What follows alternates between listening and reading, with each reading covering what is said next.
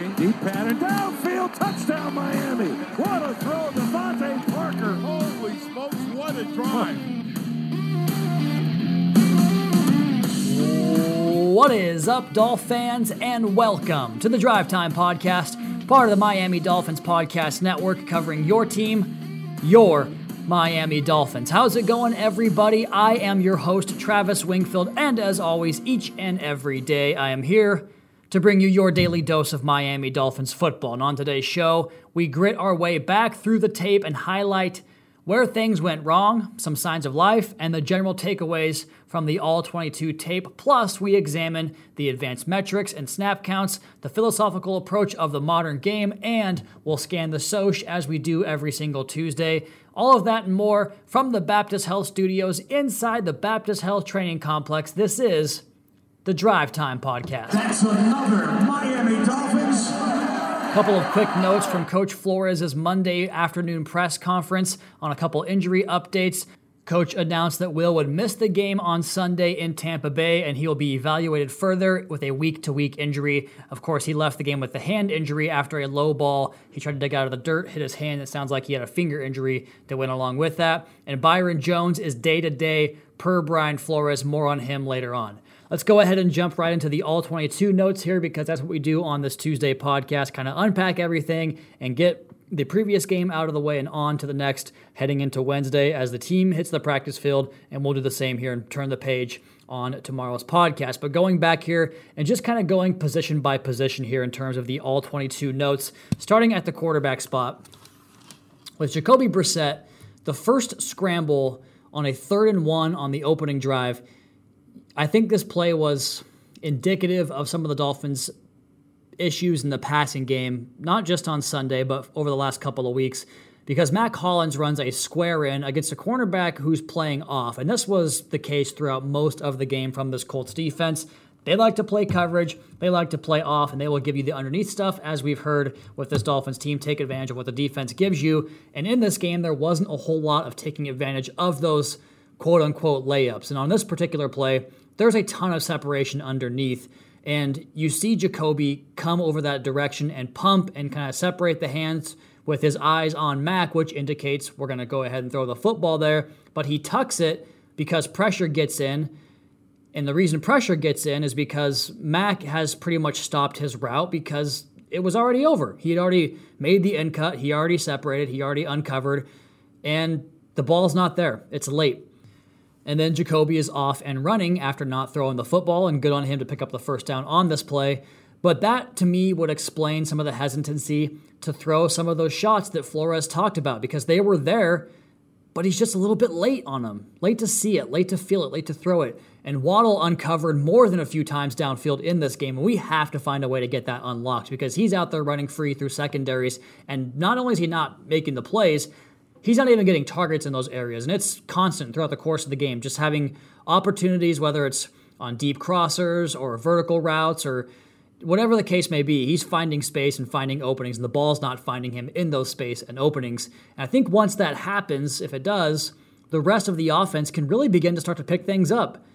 But you have to anticipate in this league, because if you're trying to hit it after you see it open up, it's already too late. You have to throw it before it opens up, and you guys know that. That's how this National Football League works. Defenders are fast to both anticipate, react, and physically fast, so they close those windows in the snap of a finger. And I think that's why you've seen Jacoby have most of his success this season so far when things kind of break down and crumble around him, when it's a bit chaotic and he has to extend, because those are not plays within the structure, which is based almost exclusively on timing, rhythm, and feel, syncing up the timing of the route with the drop of the quarterback and knowing how to alter that setup and drop back when the defense mixes things up or things open up before you anticipate because of the way the coverage rotates. You have to be able to get that expedited process down, kind of like we talked about this summer with Tua Tagovailoa and the quick footwork he has back there, because I think you kind of see that play out on a 3rd and 4 conversion to Will Fuller on the Dolphins' first drive in this game. Now, it's a rip to an open man, which came back his hands to the face on Austin Jackson. But I think these numbers really provide the context to what the film is telling me. And on this particular play with Will Fuller, the film tells me that he got away from a dirty pocket. The play extended. The receivers broke off their routes and just found space.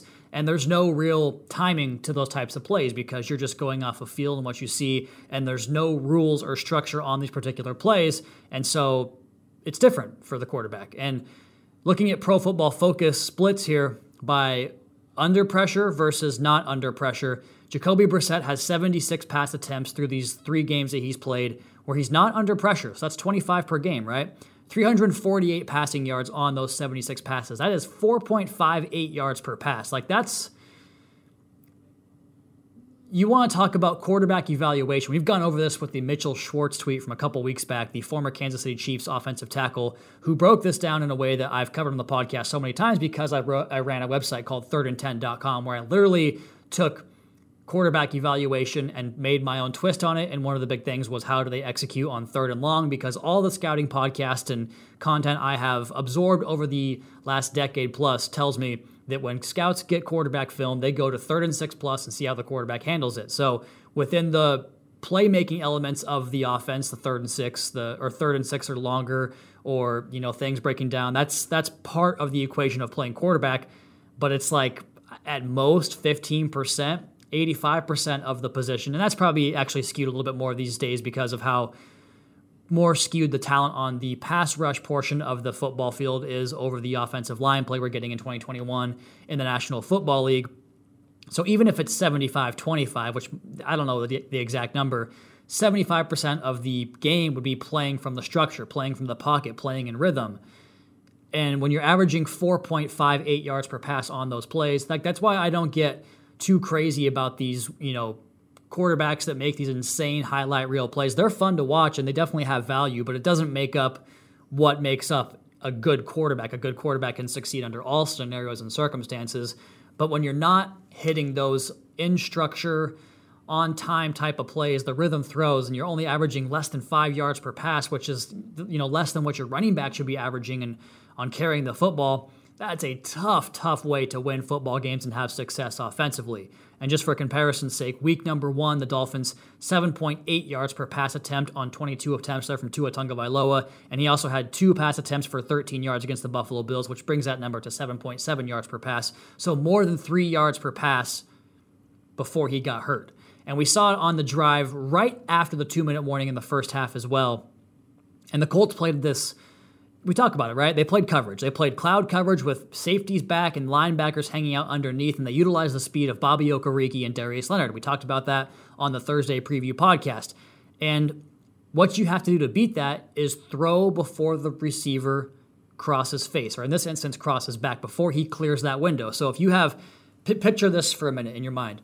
From the defense's perspective, the camera is behind the defense. You have your 2 linebackers on either hash mark in the middle of the field, but maybe a step or 2 outside the hash mark. So the window is in the middle of the hash mark. When the tight end in this particular instance was Mike Gesicki, when he's aligned outside the hash mark, outside that linebacker, you have to throw that ball before he crosses that linebacker, which means the ball goes to the window and the receiver moves beyond the linebacker as the ball's in the air and it hits him in stride, and that's how you pick apart those zones. But this ball is not there until Mike is stationary and plants himself in that zone, and that gives Darius Leonard time to undercut the pass and not just get a hand on it, he damn near picked it off as well. So you cannot be that late and have success in this league, and that's what I saw with Josh Rosen, quite frankly, throughout the course of his NFL career, with just being too late on throws. We saw it lead Allen Hurns into a big hit in the Dallas game back in 2019. He winds up getting injured on that play, and that was Rosen's big bugaboo from UCLA all the way up to the Cardinals and Dolphins and so on and so forth. And that's been what has been plaguing this offense when they've had clean pockets the last few weeks. And Brian Flores mentioned this in his Monday press conference, that they missed a shot play on the opening drive. And this is after the punt muff, so it's technically the second drive, extended the first drive. But you have Mike Gesicki and Devontae Parker run a scissors concept, where that means they cross downfield. They're going to cross paths downfield. And they run it from opposite sides of the formation. So you have 2 nasty splits. They're both in tight to the formation by the tight ends, in tight to the formation. And then they run deep post cross routes down the field. And Mike is running to open space. Like we talk about clearing the defender, there's a safety who has his leverage inside directing towards the middle of the field, and Mike is running towards the corner where that guy would have to then flip his hips and get back on his horse, and you're not going to be able to cover that. That's leverage throwing against leverage, and anticipating throws and where the space will be on the field. So he's running to space on one side of the field. On the other side of the field, and this Colts defense is disoriented because they had 12 men on the field and they tried to run a guy off the field. He didn't get off in time. So the flag came out and they're kind of looking around like, is there a flag? Should we take this play seriously? Like they're not in their usual ready for play stances. And so Mike's running to space and Devontae's running towards a one-on-one like 50-50 ball matchup. And we saw how that went on Sunday when he got those chances. And again, 12 men on the field means a penalty flag. It means free play. From the 30-yard line, your tight end running to space, your best contested catch guy in the NFL the last 2 years, not just this Dolphins team, the NFL, running to a one-on-one matchup. Free play, going to be 1st and 5 regardless of what happens unless you make a big play. And it gets checked down. That's just not a winning formula. The very next snap, 2nd down and 5, because they gained, I think, a yard on the play, 2nd and 4. Snap goes to the quarterback's hands. He did a good job to recover it and throw it away. That's a wasted play. Then you come back on 3rd down, and the Dolphins get to a 4 verts look, and the throw goes to the one receiver who's bracketed on the play, which is Adam Shaheen, with underneath coverage and a safety over the top with both Gesicki and Parker one-on-one. I'm just telling you what the All-22 tells me right here. So that's what I'm trying to get accomplished here. And finally, let's continue this here with the quarterback and the receivers and the passing game. I'm not sure if you call this the receiver or a quarterback thing because Parker runs a curl route, and it looks like Devontae wants the football on the inside shoulder. At least that's where the curl route brings him to. But the ball goes on the outside shoulder. And this is one of those catch rock throws we talked about with Tua all the time, right? Like catch the snap, rock into your motion, fire that thing out there. It erases any need for protection because the ball's out in less than a second. Like you can't get home in that amount of time. And it's scheduled, schemed up plays to give you success, to shorten the change, to keep your offense on the field. And we talk about what the defense gives you. It's off coverage with a solid 10-yard cushion on a 2nd down and 6 from plus territory, which means a 1st down puts you right into field goal range in opposition territory. And then you can start to build your drive out from there and try to matriculate further down the field and possibly score 7. If not, worst case scenario, you're in range for a field goal in a game that you're already up 3-0 on. But the ball goes wide, it goes incomplete, and these are plays the Colts defense are happy to allow you to convert and complete, but you can't do it. Then on 3rd down, the ball short hops to Will Fuller, who's on the perimeter, and sells the takeoff and gets the cornerback to flip his hips, which means he's then open, and then he throttles that thing back down. And once again, I can't tell you if it's a communication thing, if the landmarks are off, if the quarterback or receiver is to blame, but whatever the case may be, the corner is taking the cheese on the takeoff route, and the receiver sets this thing down and the ball short hops him and winds up hitting the finger, and that's when he left the game with that injury. So I don't know on those particular plays if it's a quarterback-receiver thing, but we're just not seeing it. We're just not feeling it. We're just not ripping it. We're not synced up in our timing, and that's where the frustration, I think, comes from this coaching staff is that there are opportunities there, and as Brian Flores has said repeatedly both on Sunday night and Monday afternoon, it's just not getting executed. I didn't think we'd see this year, but here we are through 4 games. That's the problem. 1-3 offensively. It's been a rough go so far. Long season left, but right now it's been a rough go. As far as the running backs, we'll talk about this in the stats segment about time spent behind the line of scrimmage, and I noticed this on some slow developing runs often, like stretch runs or outside zone, whatever the case may be. They're going to leave that backside end unblocked, and that's not uncommon. A lot of teams do that. A lot of offensive schemes do that. But it's the extended time by Myles Gaskin in the backfield that I think allows that edge to re-enter the equation as a factor on the play. The reason you leave him unblocked is you believe the scheme or the call or the distance he has to cover can leave him out of the equation. That happens in football all the time. You have unblocked defenders all the time. Like zone read, you're going to leave a guy unblocked and let the quarterback figure out how to get him taken care of with the keep or the give. And we've got 2 players early on in this tape where that player, the backside end, who's supposed to be unaccounted for, closes down and makes the tackle. So it's tough. It's tough sledding. And then on the offensive line, there was a couple of instances for every player that I just note down. There was a couple of reps where Grover Stewart got the best of Jesse Davis. Liam Eichenberg got walked back on a run play early in the game, and he had a hard time protecting the outside post on some pass rush moves. I like the way he shortens the distance on wide 9 looks where the defensive end's out wide. Like he goes out and gets them and gets himself in position for that block. But there are just some instances where he can't quite get to the outside post. Like a 3rd and 7, there's a sack to start the second quarter. It's the one that knocks the Dolphins out of field goal range early on. The Colts show pressure and back out, and Greg Mance winds up on nobody in the middle and Malcolm Brown fills the mugged-up linebacker who's Bobby Okereke in the A-gap, and so Mance is blocking nobody, and this, of course, leaves a one-on-one on the edge where the running back can't get out there to help chip and protect the quarterback outside, so Eichenberg gets isolated on this one and cannot protect the outside post, and they get the sack on Jacoby Brissett. On the same play, Brissett has Waddle wide open in the second window on a slant beyond the sticks, but he just doesn't have time to get it to him. So you see these issues that are, Flores makes the comment, we take turns making mistakes, and that's what you saw on this play, on multiple plays. Offensive line protection issues, quarterback issues, receiver, it's everybody. It's across the board. It's not good. Then we talk about Austin Jackson. It's the same problem I've seen with him throughout the course of the season. The punch. Dead feet. You can't have your feet go dead.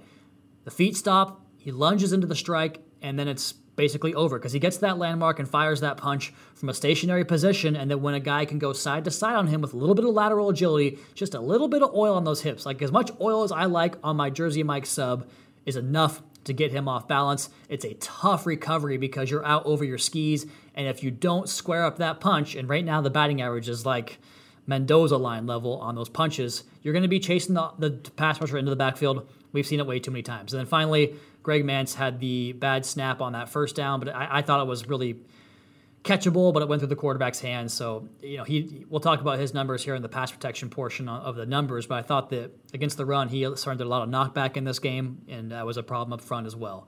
So offensive line, not great either. Moving on to the receivers, Jalen Waddle, man, the second catch on the speed out, to win the edge when the defensive back's foot is like almost on the hash marks on the sideline. You know what I'm talking about? Like you have the sideline, a little bit of green grass before the hash mark so the refs can determine when feet are out of bounds and stuff like that. Then you have like a foot-long hash mark. So we're talking about like a yard of distance here. The cornerback's foot is damn near planted on the hash mark, and he still wins the edge and doesn't get pushed out of bounds. 18 yards in that play. Then he uncovered on a crossing route. We've talked about at length. I mean, look at the first play here. So he blows by a defensive back for an extra 14 yards when he basically has 3 feet to work with between the man and the sideline. Does it, no problem. Gets extra 14 yards. He would have been in a very similar spot on the very next play if he has the catch downfield with one move to make, but this time, if he makes that guy miss and there's way more space to operate with this time, he's probably gone for 69 yards, nice, and a touchdown. Just a few plays later, he catches a pass and makes the defender fall down on his first step that he takes after he catches the football. And that was it for his production for the day. It's frustrating, but he looks so good to me and continues to make plays. We're going to come back to Jalen Waddle here in just 1 second. I want to swing it over to the defensive notes here with regards to the Dolphins All-22. Tackling in general has been poor this year. Another one of these traits that you just didn't see with Brian Flores teams in the past, but this year it's been the case, and he addressed this. Said the emphasis has been the same. It's not going to change for me. We still emphasize the attention to detail, the small things, cleaning up these mistakes, the takes no talent things, and it's just not happening right now, he says, and it's true on the tape. He's not going to lie to you about it, so it's there for you to see.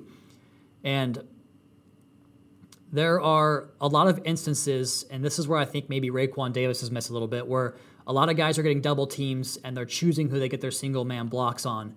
And I think Raekwon Davis could help kind of factor against that because right now John Jenkins, he's playing well, but 47 snaps in this game, I think you want to reduce that number significantly when Raekwon Davis comes back just because Raekwon showed you what he can do last year, and that's going to make the double team decision much tougher on the opposing offensive line. But right now, John Jenkins is catching a lot of those single teams, and Wilkins and Sealer and Butler are catching a lot of the double teams. And I put down in my notes here that Wilkins is an absolute beast because when they single blocked him, he almost always made the play. We'll see the advanced stats here in just 1 second, but on the very first play, after the Pilardi and Hollins punt combination to down that ball at the 1 yard line, he's off the snap before anybody else, offensive or defenses, crosses face of the guard and shuts down Jonathan Taylor for a 1 yard run. He made plays like that all throughout the course of the game. He's made plays like that all throughout the course of the season. He's a very good player.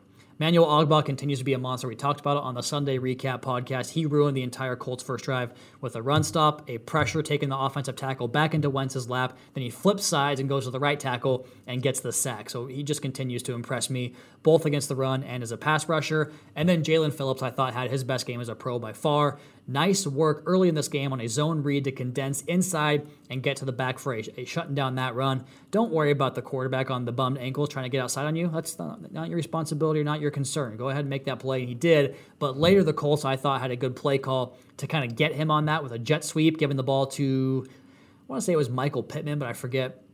But they got outside of him on that particular look. But again, this was the best game he had for my money. I felt like his pass rush was really wearing guys down up front for that Colts offensive line, but also the physicality he plays with. And you saw those two things kind of work in unison at the U, right? Like a good game plan to understand this is how they're defending me. This is how I want to go ahead and counter and utilize my arsenal of pass rush moves to continue to get more pressures late in the game. And eventually they made big plays there with Phillips to close out games for the U. And we saw that here. Obviously, he didn't close the game out, but he made more plays as the game went along. And that and his length and power seemed to really give guys fits for the Colts offensive line. In general, I'm just kind of following my notes here. Just too many instances in the running game of guys getting caught on blocks in the second level, whether it was Baker, Aguavin, or Elandon Roberts, whatever the case may be. Just too many run fits blown, like the long Jonathan Taylor touchdown run. That's a massive, massive gap. Someone didn't hit their fit there. And then just getting caught on blocks in the second level. Look, it's the same deal on offense. You win plenty of plays, but then you take turns making mistakes that ultimately does you in as far as the overall production, and then your 65% of plays you won goes out the window because the other 35% was big plays, and we know that's how the National Football League typically dictates winners and losers. I also continue to be impressed with Nick Needham, and honestly, this is just kind of across the board for Xavier Howard, Byron Jones, Nick Needham. They have all three been very good all season long for my money, week in and week out. But in this game, Needham got a pass breakup, fighting over the top of a rub route, which has caused this Dolphins defense so many issues this year. He gets over the top of a rub route on a drag route and breaks that thing up. He also had a very nice tackle in space in the first half as well.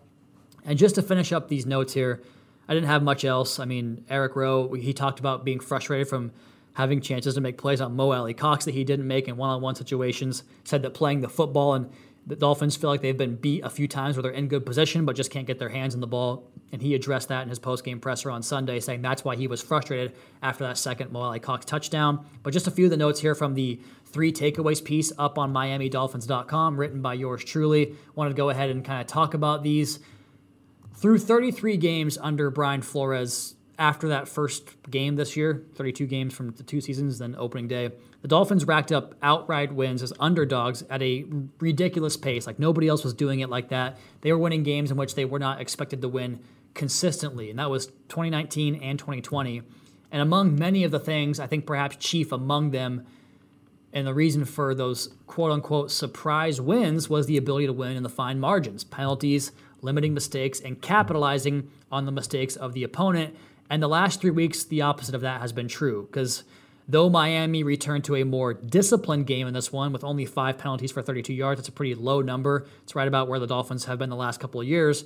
A string of these errors continuously places Miami right behind the proverbial 8 ball. And while the Dolphins have shown a little bit of heart and fight to claw back into those games late, those blunders early on proved too much to overcome. Brian Flores said it on Sunday. We're out there taking turns, making mistakes in all 3 phases. It's not enough. It's not good enough. Blake Ferguson recovers a muff punt at the plus 27-yard line 4 minutes into the game. The ensuing possession covers 7 yards, 5 of those coming via the penalty, and of course that was the 12-men penalty where they could have had a chance at a free play down the field, and that concludes with a 38-yard Jason Sanders field goal. Like, you got to convert that drive into 7 points. That's how this league works. The next possession, Miami penetrates Colts territory once again down to the 31-yard line. We take a sack on 3rd and 7, knocks Miami out of field goal range. On a second quarter punt, Brandon Scarlett jumps off sides, and the Colts seize their second chance opportunity just 4 plays later with a Jonathan Taylor touchdown scamper from 0 points to 7 points on that drive. Trailing 14-3, Miami gets a much-needed stop, but gives the ball right back on a Jakeem Grant muff punt, which results in 3 more Colts points. That's 10 free points for the Colts in this instance. Finally, trailing by 10, there you go, with 7 minutes to play, Emmanuel Ogbah's second third-down sack of the game is erased by a face mask penalty, which I don't think he grabbed the face mask, but he got flagged for it by Jalen Phillips, which turns a field goal attempt into an eventual touchdown and an insurmountable 17-point lead late in that game. So that's 10 plus 4, 14 points that you basically handed over there on mistakes.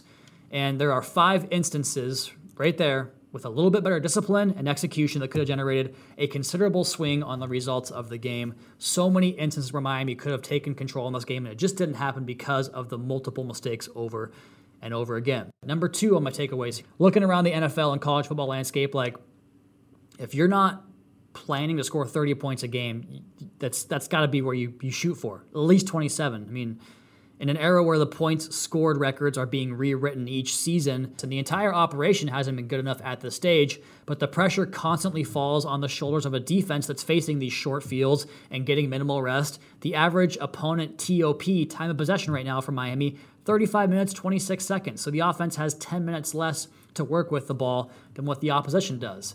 And last Wednesday we detailed the common theme across Miami's most successful possessions on the season have been when they're up against the clock, right? Well, Sunday, Miami's 4 longest plays occurred once again in the fourth quarter after falling behind by 2 scores. And the Dolphins could certainly benefit from splash plays early on in games, and Coach Flores said this. Early on, there was definitely some shot plays there that ended up getting checked down, Flores said. Just like the Waddle play we discussed earlier in this game. And then the third takeaway was that playmakers showed some signs of life, and I talked about this, where the offense did get things cranking. It's been filtered through the pass catchers like Devontae Parker, who pulled down 4 for 77, and 3 for 70 of those were in the fourth quarter. The same was true for Mike Gesicki, who caught 57 yards on 5 catches, 49, and 4 of those came in the fourth quarter. But the script was reversed for Jalen Waddle, who caught 3 passes for 33 yards, all of those in the first quarter. And on those 3 receptions, he slips 2 tackles and picks up 21 yards after the catch. He accounted for 21 of the 66 yards after catch for Miami in this game. I think maximizing the skill sets of these 3 guys go a long way to turning things around for this Dolphins offense. I also wanted to ask Coach about Jalen Waddle's production by quarter, because I broke this thing down, went through the plays, and accounted all this. Jalen Waddle, first quarter this season in 4 games. So all of these are one full game, right? First quarter, 4 of them. 9 catches, 81 yards. Second quarter, 4 of those quarters. 7 catches for 73 yards. So in the first half, 16 catches, 154 yards for Jalen Waddle. In the third quarter, 5 for 23. It's too low. It's a little over, 5 yards a game? No, I don't know, something like that.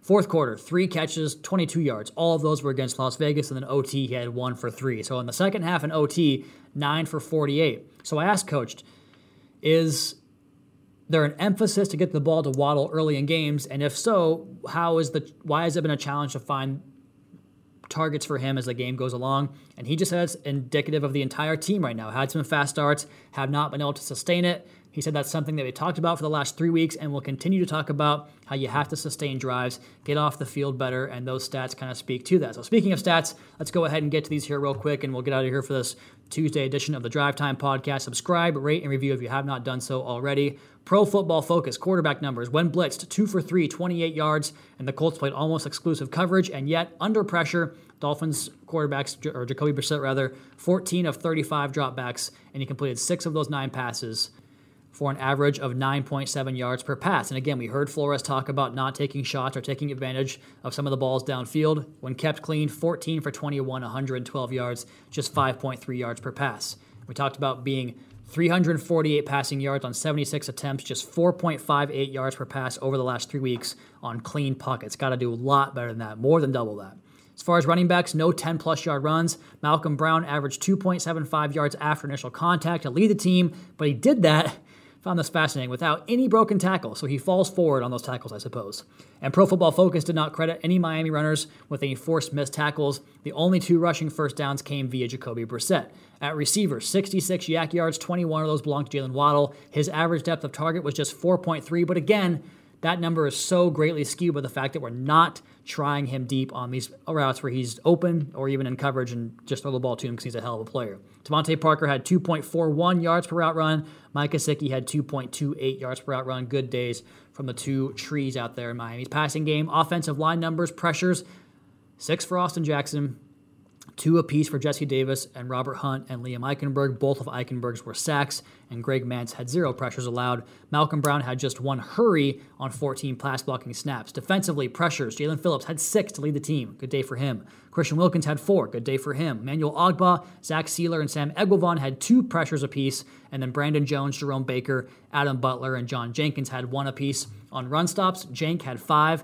Wilkins and Ogba had 4 apiece. Gink and Xavier Howard had 3 apiece, and then Needham, Eguavoen, Roberts, and Rowe all had 2 apiece. Miami had 33 run stops on 34 rundowns. Now, obviously, those are tackles within 2 yards of the line of scrimmage, and obviously some of those are going to be 2 guys making the run stop on a play, right? So you're not going to have it on every single play, but I think it points to the fact that you are, in fact, winning a majority of your defensive snaps, but those big chunk plays are very much so distorting the average.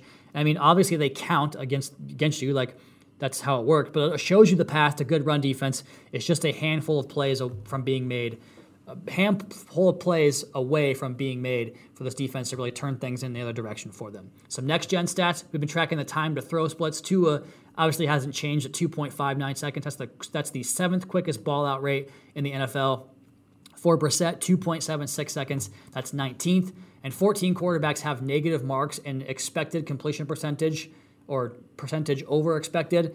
Both are on Miami's roster, so not good there. EPA-wise, Brissett is 15.0. That's 25th in the National Football League. For comparison's sake, if you're new to this stat, expected probability added for win probability, Mahomes is top at 36.8. Murray is next at 30.9. Another drop-off after that down to 27.4 with Matt Stafford, and Brissett checks in at 15. And Tua doesn't qualify as the cutoff is 20 action plays per game. He obviously has not played that much to qualify.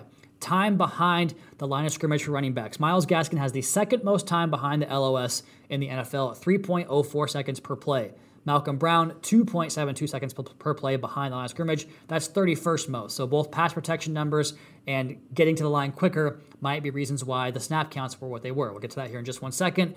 Rushing yards over expected, Gaskin -1 and Malcolm Brown 0. Now that number sounds bad, and it's not ideal still, but there's actually a good chunk of players and good players in the negative category. For instance, Green Bay's Aaron Jones is at the bottom of the league with -62. Christian McCaffrey and Alvin Kamara, deep negative also. -45 and -38 for those guys, just for context sake.